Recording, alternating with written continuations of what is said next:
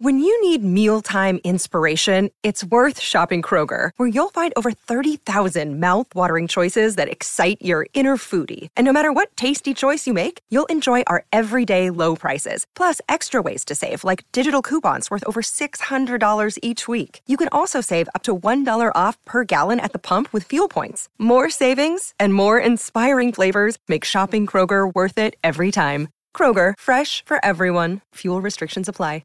Another day is here, and you're ready for it. What to wear? Check. Breakfast, lunch, and dinner? Check.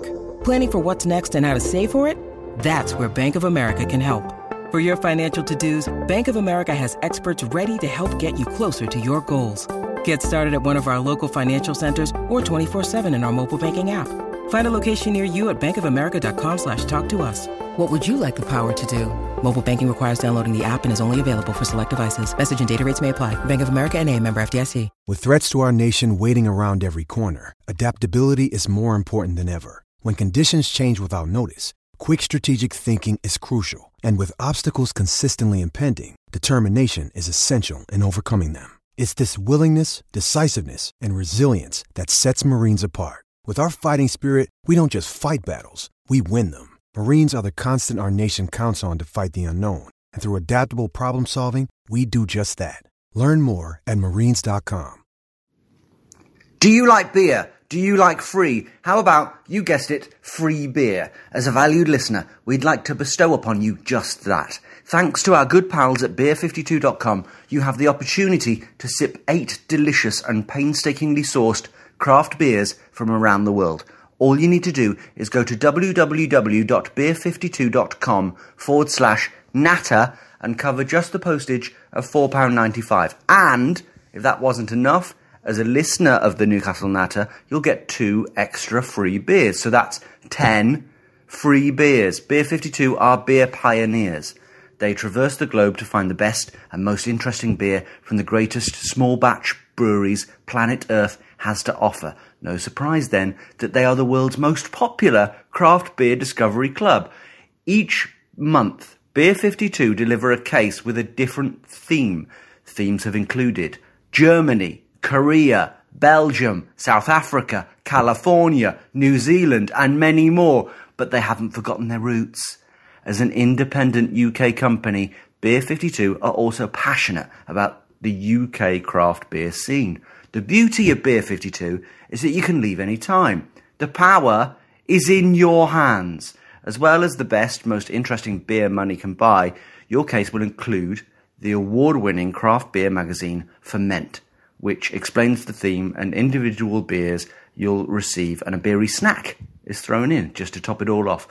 Don't like dark beers? Choose the light plan. Easy. Just go to www.beer52.com/natter to get your case free. And don't forget, right now, Newcastle Natter listeners get 2 extra free beers. Hello and welcome to the Newcastle Natter. My name is Fergus Craig and I am joined by Paul Doolan. Hello. And through the medium of phones, Dave Watson. Evening, chaps. Hi, Dave. Hi. How are you? I'm good. I'm tired, but I'm good. My little one decided that 2:30 was the time that he wanted to wake up. When normally he sleeps through, so not a lot of sleep. Bit tired. That is a pain in the bit arse. Grumpy. So get rid of him. Get rid of him. Gotta go. He's gotta go. His performances are just shit. How are you, Paul? I'm all right. Yeah, I've had the other problem. I've had an ill childminder, so I've had to look after a child in the afternoon whilst trying to work. Doesn't go well. Don't try it.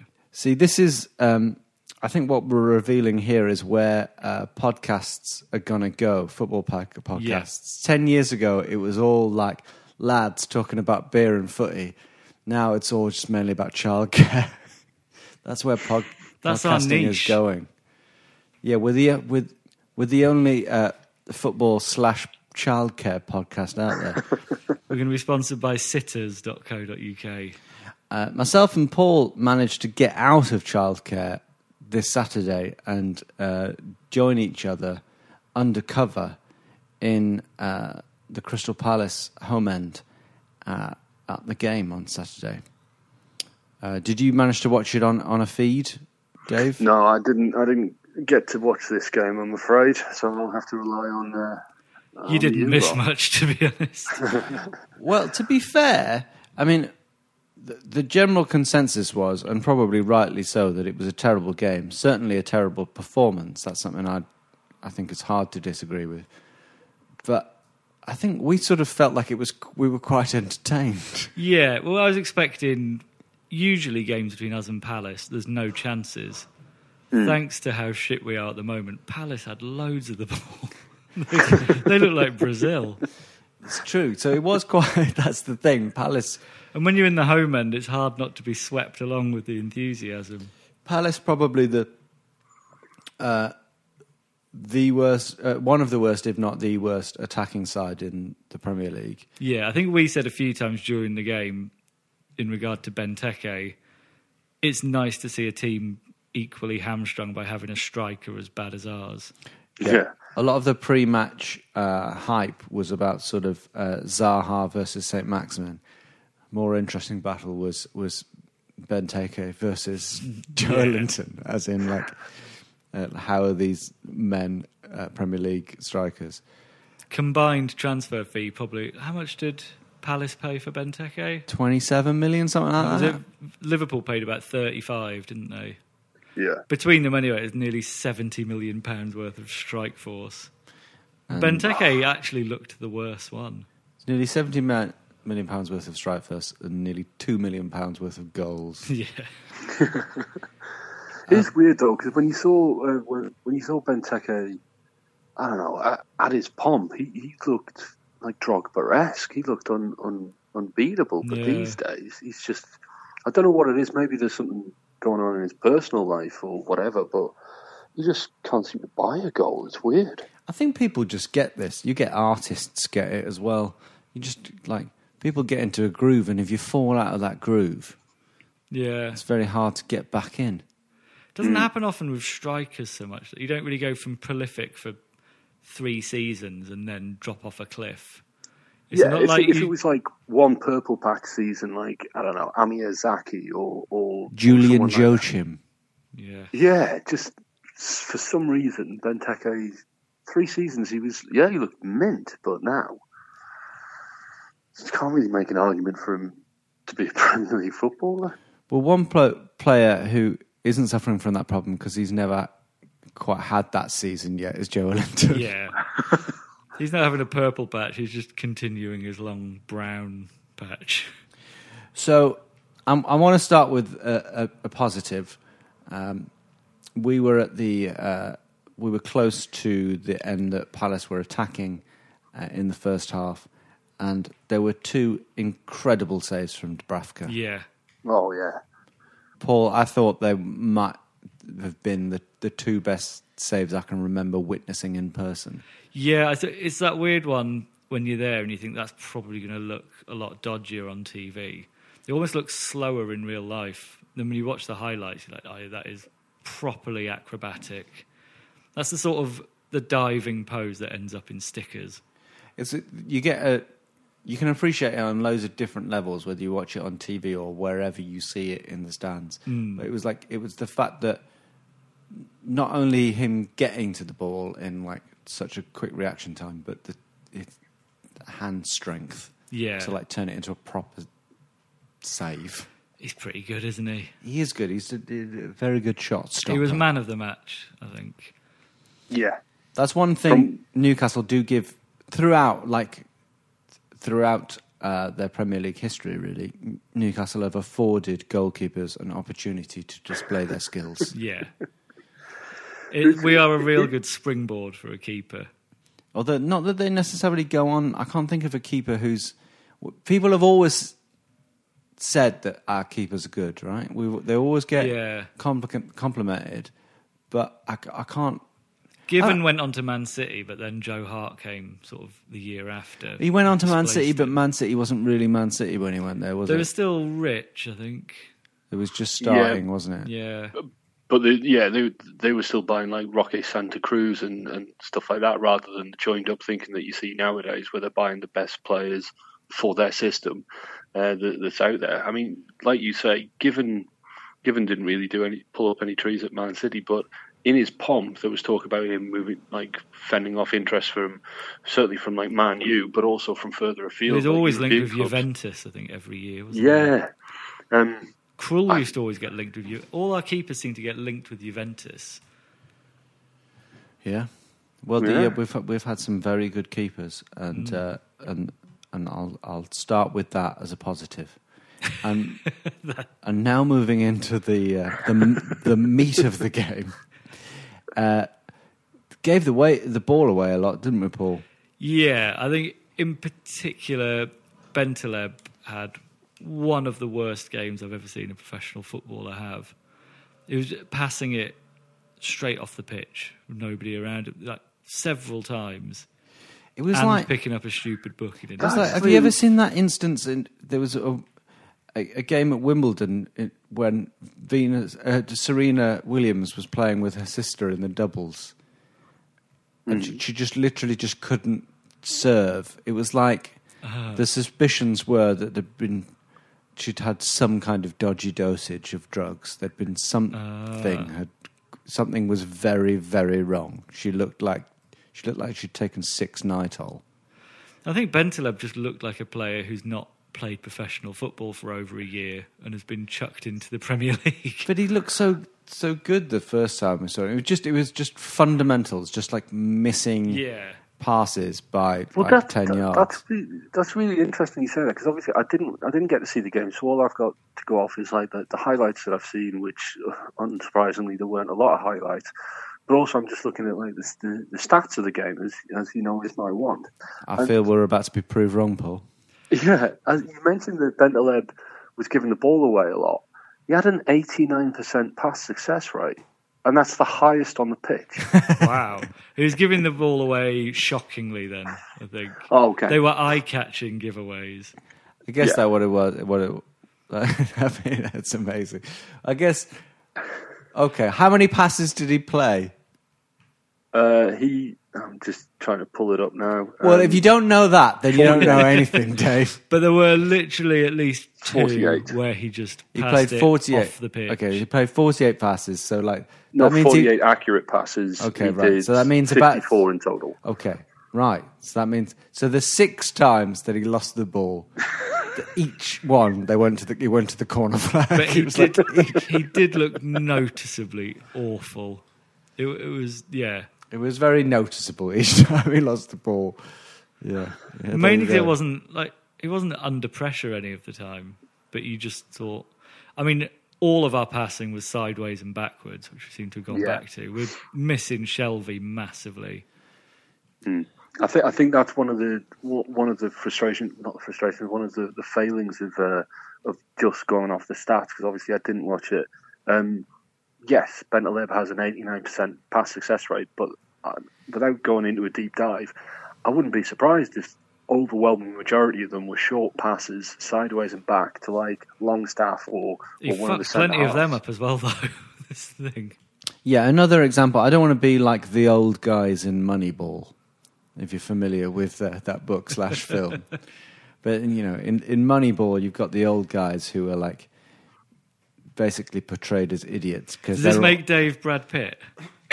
This makes Dave Brad Pitt / well, it makes him Jonah Hill. Yeah, I was going to say. But the guys in, you know, the old guys are like, stats, schmats, it's about ball, you know.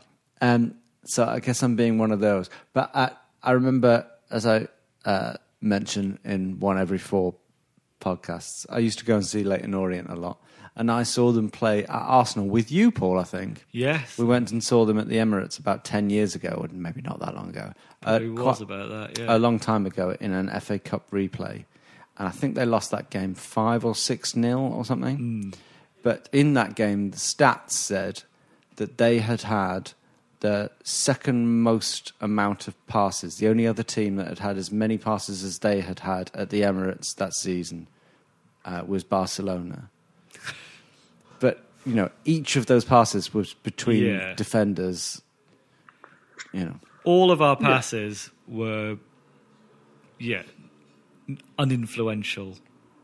Yeah, I think the stats actually bear that out, because it talks of like key passes, which is always like a pass that leads to an assist or a goal or something, and we had 2 all game, which tells its own story, especially when this was the first game I can remember where we've had more possession than the opposition. And Yeah, I was surprised by that, 'cause it didn't feel like it. Then we because said- it's not useful possession, it's Yeah. not threatening possession, it's just, like you say, just knocking the ball between centre halves and the 2 who are effectively like defensive midfielders.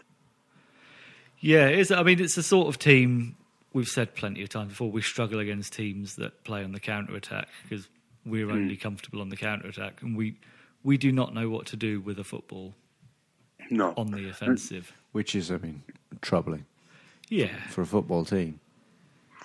So I didn't really understand the Lazaro sending off.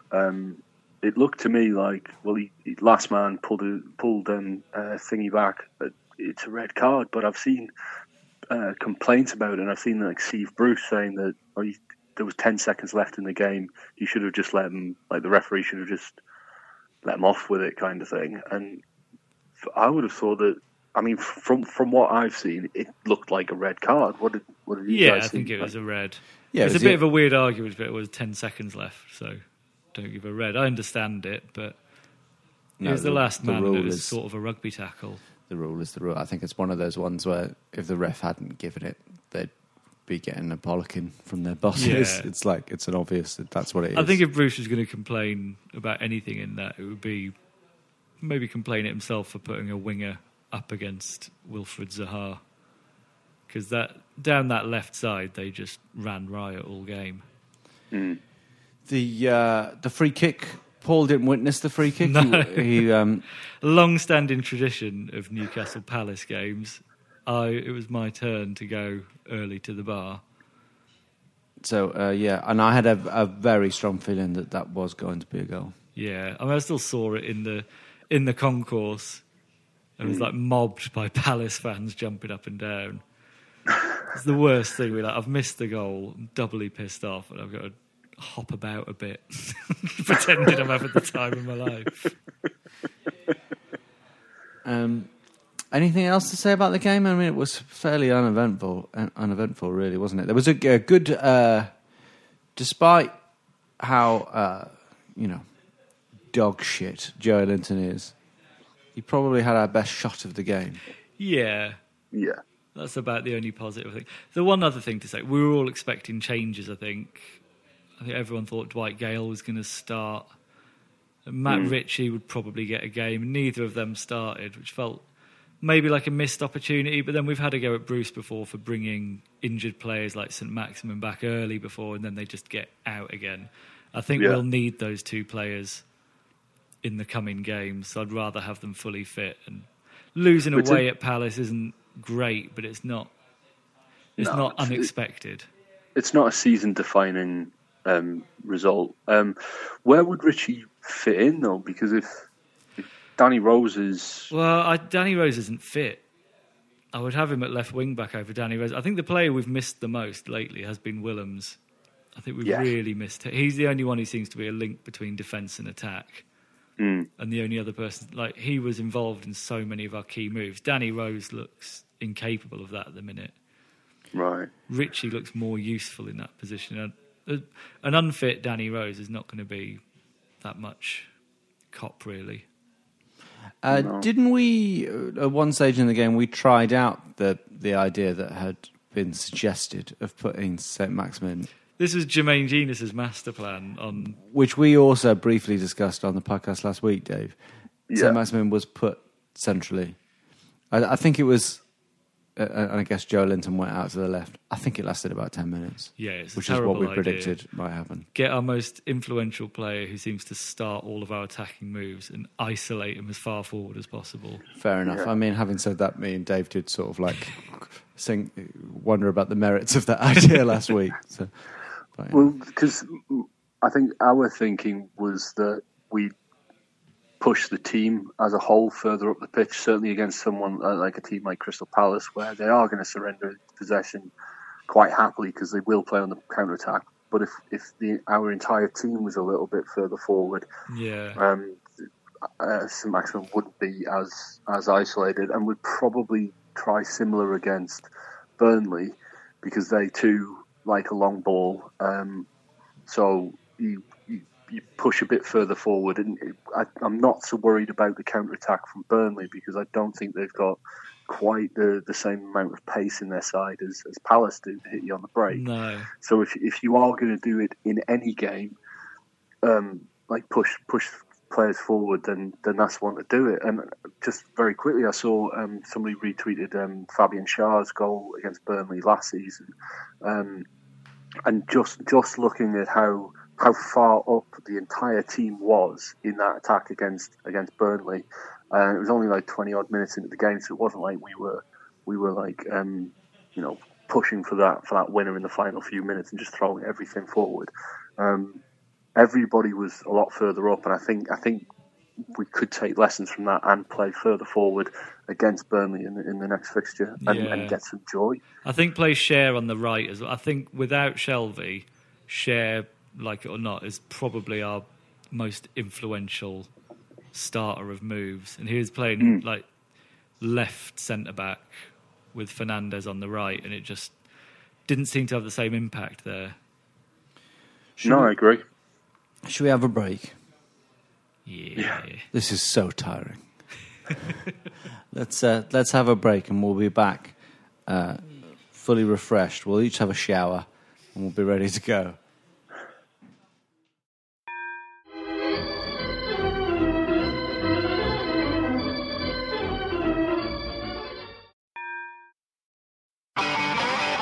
If you want an e-bike that doesn't look like it's made for the shopping precinct, something that's less Mr. Bean and more Steve McQueen, check out the range of bikes from London-based Cooler King. From dope 250-watt city bikes to Harley Bobber-inspired 750-watt beasts that can tear your face off while leaving your smile intact. Cooler Kings are made in limited numbers, yet highly affordable. Check them out now on the web at cooler.bike or find them on Instagram with hashtag CoolerKingBike. Cooler.bike. E-bikes that are cool AF. Welcome back. Good break, guys. Great break. Good Rubber shower. dub. Oh yeah, rubber dub. Good shower. The smell of Lynx Africa is heavy in the air now as we record. Whew. We've all got towels around our necks. Nothing And underneath. nowhere else. Yeah. Let's crack on.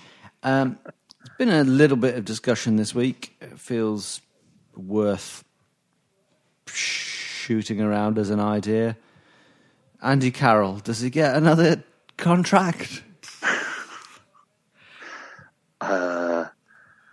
How can you make an argument to give him an extension when, I mean, I don't even know how many minutes he's made, but I mean, he's, for those few, I think we said it on the pod that, you know, when he played, he was linking up well and he was creating chances just by being his old wrecking ball self. But he's 2 weeks away from being fit, apparently.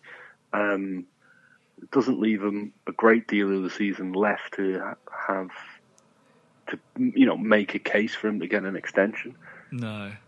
He is on a pay-as-you-play, though, isn't he? Yeah, but I think the extension wouldn't be. It would be Right. I think if he plays a certain number of games, it's an automatic extension that's been agreed. The problem is he's our best striker by some distance, and we look better when he plays. Or at least the memory of him is. Yeah, but if you've got 4 strikers and one of them is him, that's fine, as long as the other 3 are fit for first-team football. Yeah. None of our other 3 of first-team footballers in that position. We're in that sort of situation. You know how Spurs are in that situation where they've got one incredible striker and no backup. Yeah. And when that striker is injured, they're kind of fucked. But their we're in that backup situation. is Son. Sure, but he's not really a striker. You know, it's No. a different. He plays a different role. But he's scored about 50 times the amount of they've goals got- of Joe Linton. Right. But yeah. Well, I guess my point is we're in the same situation, except our only striker is dog shit. Yeah. It's a bit like the season we went down where we had Michael Owen, but we didn't have him that often, and it just took up a squad place. But at least then we had other backup strikers who were decent. Yeah. Yeah, I'm trying to think who we had that season. Viduka. Viduka and Martins.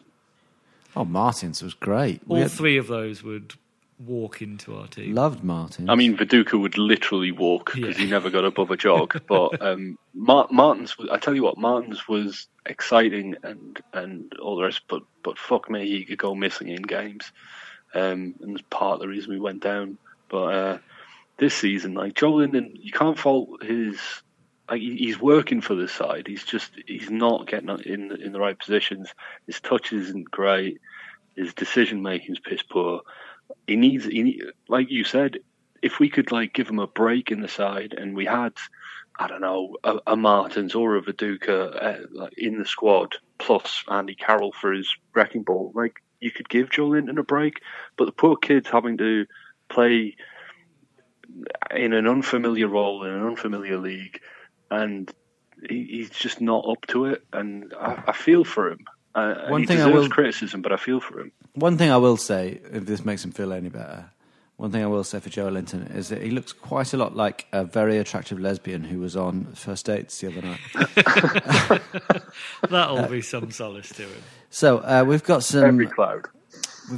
We've got some shit on the socials. Let's have a look through that. David Stratton says, "We know Steve Bruce isn't up to the job. Well, do we? No, we won't get into that. But who do a better job under this ownership? The bracket of manager is Mark Hughes or other dinosaurs." That brings up the something that we were talking about this weekend. Myself and Paul. It came up that Mikel Arteta had been offered the job. Yeah. Mm-hmm. And when we played Arsenal. So he was offered a job, I think perhaps the first person to be offered the job in the summer. Supposedly Sam Allardyce was offered the job as well. It suggests that the ownership don't really have, they're just shooting shit at the wall. They don't really have an idea of who they wanted. There's no plan. There's no plan of like, we want this type of manager, which managers fulfill this bracket. It's more like which managers. It's like if you have go I to a heard casting call and they've got Scarlett Johansson and Sue Pollard in, you get the feeling they might be rewriting that role a bit based on whoever comes in. They don't. Very, very good analogy. It's a point made. Because, to take your point on, if the decision was made that Benitez wasn't going to carry on, then there are plenty of managers out there who play a variation of Benitez's style. I don't think Bruce is that man. I think he does want to play more attacking football. We certainly saw that when he was at Hull and when he was at Aston Villa. He wants to play more, on the front foot. I don't think he's capable anymore to play that style in this Premier League. But there's plenty of defensive coaches out there. Cast your eyes to Italy, and their whole league is filled with managers who play that tactical defensive style, and a lot of them work under directors of football, so they'd be comfortable as a head coach role rather than the manager with all the responsibilities and freedoms that gives. So they're joined up thinking. I can make the argument for. I mean, there's been so many instances of European managers who have a lot of things in their favour on paper, who come over to clubs in similar situations to us, like all the managers who went to Fulham last season or whatever, who it doesn't quite work out. I remember a couple of years ago us going on about how Thomas Tuchel might be the one for us, and he ended up falling very far. Yeah, but then there's other ones as well. Like Watford always seem to do it, and it doesn't matter that they're run like a bit of a basket case, and the manager has no say. They're a very odd thing in football that they've managed to do that. Southampton always seem to sort of do it as well. They'll go for... I think the problem is the person in charge of choosing our managers is Lee Charnley, who doesn't seem to have much footballing vision. So you sort of think the appointment of Steve Bruce is almost, well... He was good when I liked watching football, and if we go down to the Championship, he can probably bring us back up. You don't get the sense that there's a lot of inside knowledge there. No. You don't get the sense that Lee Charnley is like keeping an eye on what's going on in the Dutch league. No. No. Okay, let's keep plowing through. 12th man something. I don't know. Toon 1892. Oh, you're reading it as we go, Dave. Okay. Yeah. Here we go. I'm reading this fresh.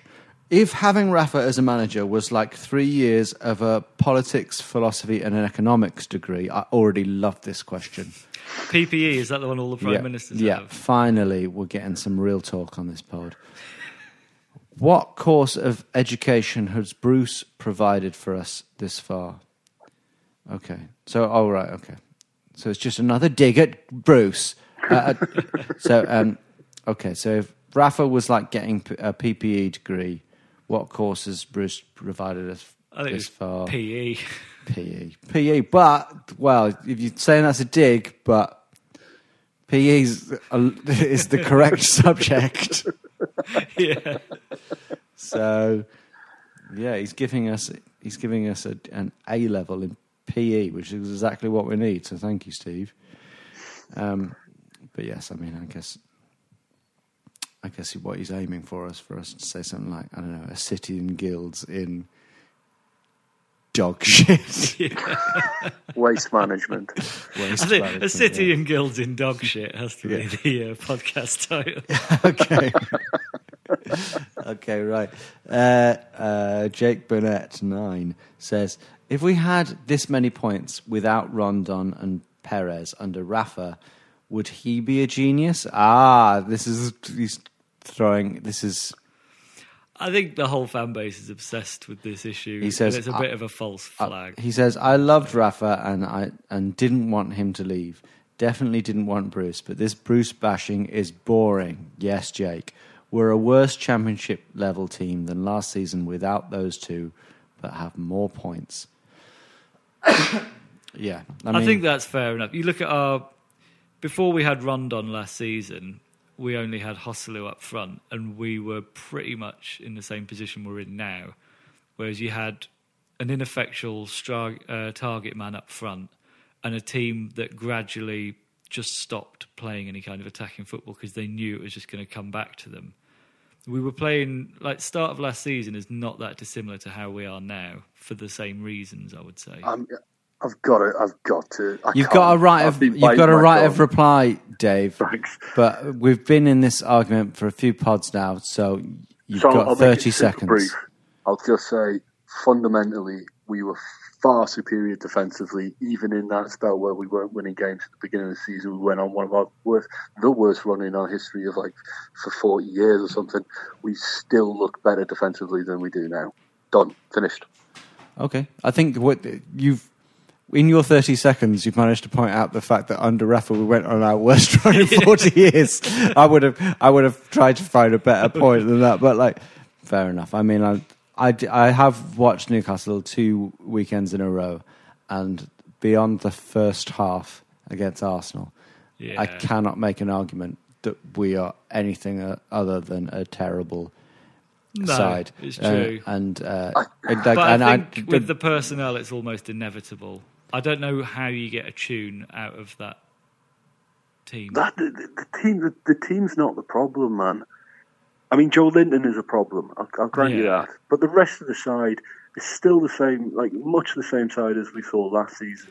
We've got much the same players. We've even got some added flair. I think the centre backs, the keeper, they're all the defence quality. is still fine. There's no real difference to them. Although, Lazaro and Danny Rose are a definite downgrade on what we had last season. like Lazaro and Danny Rose, I don't know. It's too early for me. Well, I mean, And fitness-wise, everything- they're not at the same level that we had last season. Well, they're not on the same level as Manquillo and Yedlin, who we all tore strips off because they weren't good enough. No, Manquillo's been decent this season, I think. He's been okay this season, but last season he wasn't very good. And Yedlin, like they're not great players. We haven't suddenly lost star right back and a star left back. I think Willems is a big loss, but Richie was playing there because we didn't have a left back other than Dummett. We've still got the same midfield plus Bentaleb, less Diarmi. So I don't buy this that they're suddenly bad players. They're not bad players. They're not. I'm not saying they're terrible players. suddenly bad players. I'm saying they were bad players last season as well. But at least we had a decent striker and Perez, who were better than anything we've got at the minute. They were our two best players and they were sold. I think they were our two best attacking players, but then player of the season last season was Fabian Schär. Young player of the season was Sean Longstaff, who's still here. We still had Dubravka. We still had all these key players throughout the side. Still had Shelby. Still had all of that. And if you look at where we built our team, built our performances on last season, it was at the back. It was our defensive strength that carried us through to the point where we could pick up Almiron in the January window, and then suddenly we saw a lot more attacking intent. The defence wasn't a problem. The defence was rock solid. I don't think the defence is a problem this season or last. I think the problem is there's no point being a counter-attacking team if you've not got attackers. Which is a valid point, and then that raises the question: why the fuck are we playing counter-attack football under Steve? Well, you Bruce can't play when any. can't do it? You can't play any football without any attackers. Goals get points. We don't have anyone capable of scoring apart from defenders. I don't think any manager can get a different tune out of that attack. I fundamentally disagree, unsurprisingly. But Almiron's a very good attacking midfielder when he's playing when he's not playing so deep, when he's further forward, and when he's driving into the box. Alan St. Maximin dances past players like it's a fucking joke. We've got attacking players, and Joe Linton's playing so fucking deep that he's not on the end of crosses and he's not on the end of through balls, and that is a problem. But you've still got everybody else who could be chipping in with goals, and you should still have a rock solid defence, and we haven't got any of that. And that's not the defensive players. That's Bruce not being able to organise them. I disagree. I don't see how the defenders are able to chip in with goals and the midfielders aren't, but it's not because of a gap in quality. If the midfielders are up to the level of quality, they would be outscoring the defenders. They are in attacking positions more You're absolving often. the guy who's telling them how to play of any responsibility there. Not of any. I don't think Bruce is a good manager, but he's the same level you would expect us to have with this owner. But he's not the main problem. I think that's true, but that doesn't mean that this group of players can't play better. Because they have. Because we had a better manager? Well, I think we played better when we had target men that could actually do the role, whether it was Carroll this season or Rondon last season. We had good runs when both of them were fully fit. But when Rondon wasn't fit for those first 8-9 games... We had our longest unbeaten run, like you said. But the performance of the defenders was better than we're seeing now, even though we were losing we still lost every by game. One goal. We look piss poor at the back, and we shouldn't do with this group of defenders. We shouldn't look this shonky at the back.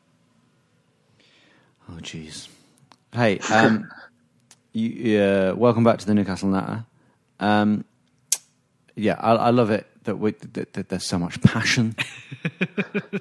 I'm at the point now where I don't really know what I think about anything. And I don't really care, but I think a lot of the blame for us not signing any strikers gets put on Steve Bruce's shoulders, which is unfair. But I also think he's a worse manager than Rafa Benitez, but I don't think he's as bad as is being made out, because we've seen when he has the tools to do it this season, he's been able to.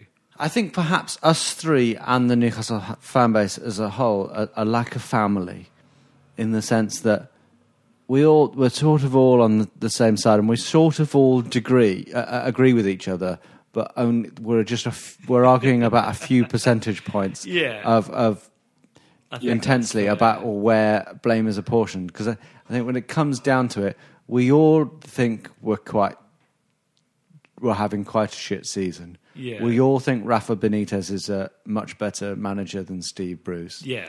And we all think that Newcastle United is the finest football team. I don't think any of us any longer think Joe Linton's going to come good, which is a worry, because that was one of the main positives early on. You sort of thought he might get a goal and go on a run. Yeah, I just don't. Who knows? I mean, it would be one of the greatest stories in the history of sports if Joe Linton. It'd be a bigger on. resurrection than James Perch. Yeah, if he goes on to ever score for Newcastle United, if he goes on to have a season where he gets double figures, league goals, then that would, like this season or any season. I will eat a car. I will eat a car. Okay, let's carry on. Nick Bird says, what advice would Michael's father have for Steve Bruce at this difficult time? That is a reference to a character that I'm doing on Twitter at the moment, at Fergus Craig. It's getting a lot of positive feedback, so get in there, watch it, enjoy it. Watch this space. One Up Gaming says, don't you think the kit is really nice? Good. That's what we want, a positive. He also says, think I'll stop doing all the kit be nice messages now. That got old a month ago. Immediately followed up with a negative. Yeah. All right, don't do yourself down. That was the only moment that I flirted with happiness. You were happy in the shower. I was happy in the shower. That was good. Rub-a-dub-dub. And one more message that I can see here from Simon Donald, former Newcastle regular, not what he's most famous for. Of course, founder of The Viz, comedy legend Simon Donald says, points are for pussies. Couldn't agree more. Yes. But would we have more under Rafa? This is the point. No. All right. Our next match is this Saturday, and it's at home against Burnley. The glamour never ends. It's another 3:00 kickoff. You'd have to say that Burnley, in my head, are sort of similar side to Palace, and that they're not having a spectacular season. I think, have they had a bit of an upturn, or have I imagined that? They seemed in trouble for a while.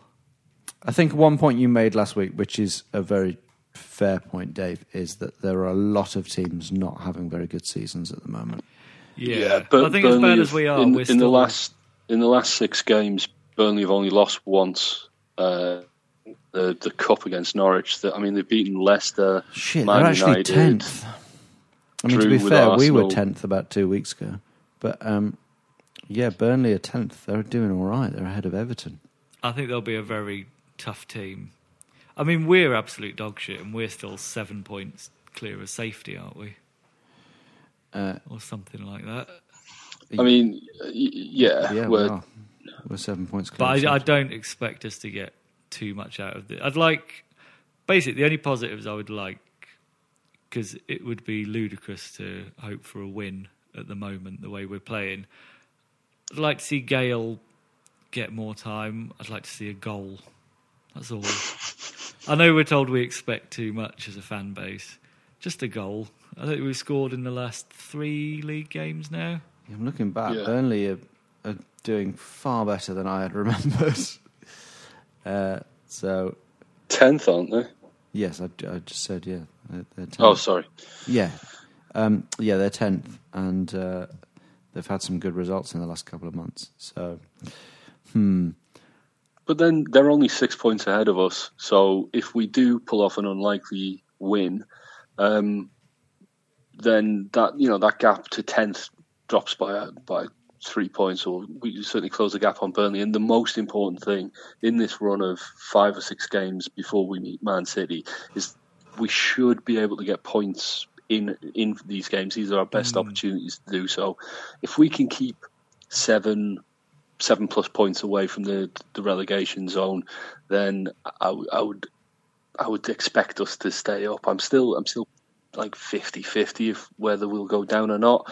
But yeah, at home against Burnley, if we can defend at set pieces and if we can surprise them on the break, or if St Maximin pulls something magical out his bum, then we could nick it. Okay, prediction on score? I'm going to go 0-0.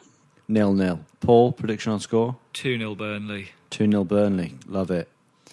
I'm going to go my old traditional 1-1. And Dave, you just fired out an old favourite there. You think we're 50-50 to go down. Yeah. Paul, where's your percentage for us to go down? We haven't felt that we've had to do this for months. 30%, I think.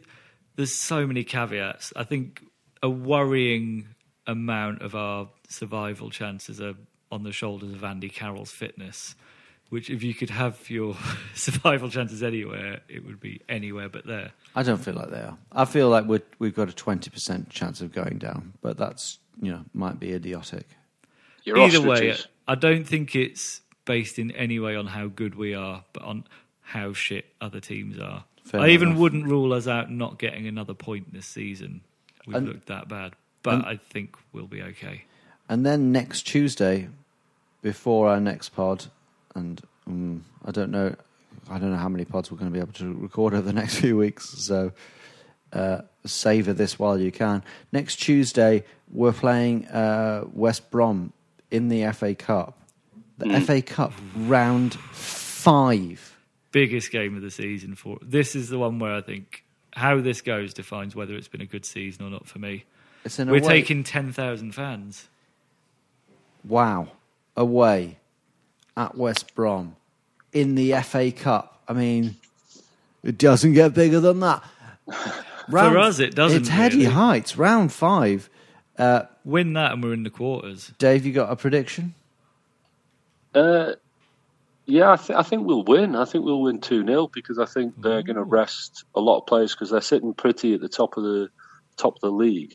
But we'll know from experience that games in that league come thick and fast, and automatic promotion is far more important than an FA Cup run when you're in that mix. So I think they have done in the previous rounds. They've rested a lot of players. So I'd fancy us to go through 2-0. Wow, didn't see that coming. I think we'll lose it 2-1. Yeah, I worry because even teams like Oxford can rest players against us in the cup, and it doesn't seem to have a huge effect. I'll go. We'll win 2-1, but I don't believe it. I don't know. I think if they're top of the table, they're used to. They're in a winning mood, and they're used to playing Saturday, Tuesday. So yes, they might rest some players, but I'm sure a lot of those players are still getting quite a lot of football, and they're used to winning. It'll be interesting to see if we rest players for it. I can't imagine we will, but I hope we will. I don't think we've got much choices to rest players, really. Okay, so we're going to leave it there. It's been an absolute pleasure. I hope that we do get to do another podcast very soon.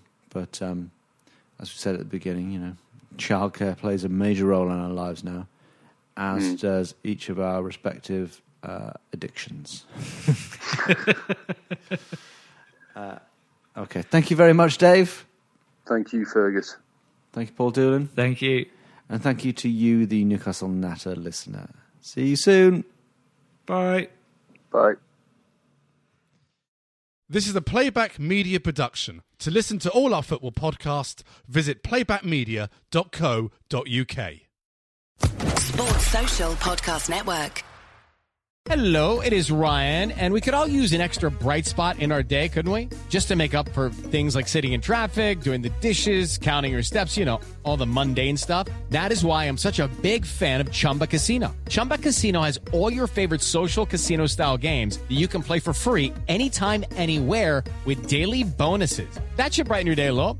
Actually, a lot. So sign up now at ChumbaCasino.com. That's ChumbaCasino.com. No purchase necessary. VGW Group. Void where prohibited by law. See terms and conditions. 18+.